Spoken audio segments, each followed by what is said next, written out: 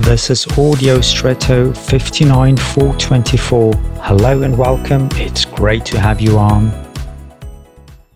After an accident in which a bone fracture or similar occurs, a larger or smaller plate is temporarily or even permanently implanted in the affected area.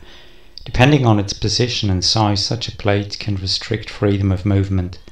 These plates are then often removed again and are mainly used to immobilise the affected area and protect it from movements that could hinder the healing process. This is not always pleasant for those affected. You are no longer in pain, so you want to move as you did before the accident, but you can't because of the plate. Annoying, or rather, thank goodness. Although this restriction is a hindrance in the short term, it saves you from permanent damage in the longer term. If something in your life is currently blocked, remember that this may be a good thing for the moment, even if you don't yet recognize the effects in the long term. And now I wish you an extraordinary day.